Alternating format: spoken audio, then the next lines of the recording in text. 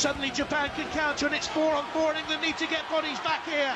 Arianchi into the penalty, and nearly came for a gimme. It's at the bar, and it's away, and the referee has given it. It's a goal. Oh no! Laura Basset got back, looped it forward, off the bar and down. Absolutely devastated for Laura Basset here. That is a fantastic ball just whipped in. Laura Basset has to do something because you've got two Japanese players coming in. Tries to clear it. It is a goal. It does go in. And the final score would be 2-1 Japan in stoppage time, seconds away from overtime.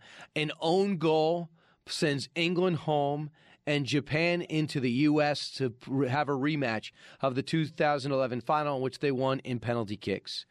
Brianna Scurry joins us right now, one of the finest keepers in the world. The last time we won a World Cup, she was between the pipes and in the net. Brianna, your thoughts about the way that all went down. We're on radio, but just the ball's over the defender's head. She's in a rush to get it back. She had to hit the ball. Don't you agree? And do you think the keeper could have come out and gotten it? Oh, yeah, it was devastating. I was sickened for that England defender. Yeah, she has to. You know, that ball that was played by the Japanese forward was the most brutal ball for defense to have to deal with. She has to stick her leg out, because if she doesn't stick her leg out, that Japanese player is going to have a free shot to goal. And so, yeah, she had to try to get it. And unfortunately, you know what? I really don't think the goalkeeper could do much about it either. I mean, everything happened so fast like that, and that kind of a hit, the goalkeeper has no idea where it's going either, just like the defender didn't. Heartbreaking.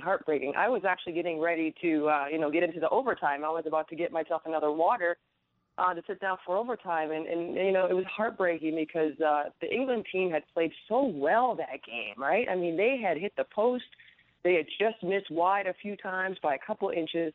And they actually were outplaying Japan. And so it was a heartbreaking way to lose. And they had never lost to Japan, too, even though Japan, the defending world champs, did not come in as the top seed, even with their great foot skills.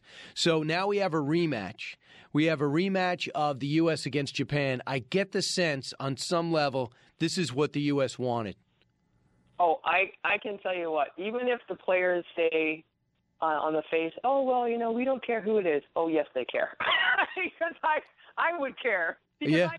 I wasn't even playing. You know what I mean? Like, it's something that they feel. When you lose a game like that in 2011 World Cup final in penalty kicks with the same team, you really want to almost right the wrong of that loss. And for 4 years, a lot of those players have used that disappointment of that game as something that's inspired them to train harder, to do that extra lap, that extra workout, to try harder, to do more fitness. That has been the inspiration, that loss. And so, yeah, now they have the opportunity in the same tournament to somehow, exercise the demons of that 2011 game. And so absolutely, I would say, they are licking their chops right now. It's going to be a glorious few days training for it, and it's going to be a fantastic final. We're talking with Brianna Scurry, one of the finest keepers America's ever produced. I could probably still play today if it wasn't for a few injuries. I could not believe, I've not spoken to you, I could not believe how well the U.S. played against Germany, but yet some are focused on the fact that Alex Morgan might have gotten hit outside the penalty box and fell in the penalty box. Some are saying that Johnston should have been red carded, not yellow carded. Are you surprised by these side stories, and do they have merit? I am actually not surprised by these side stories, and yes, they do have merit. The way penalty kicks are to be awarded is contact has to initiate in the box. And I've looked at that Alex Morgan penalty call several times on replay, and in the flow of the natural game of speed, it does look like she's right on the edge, and the edge does count. The edge is in the box.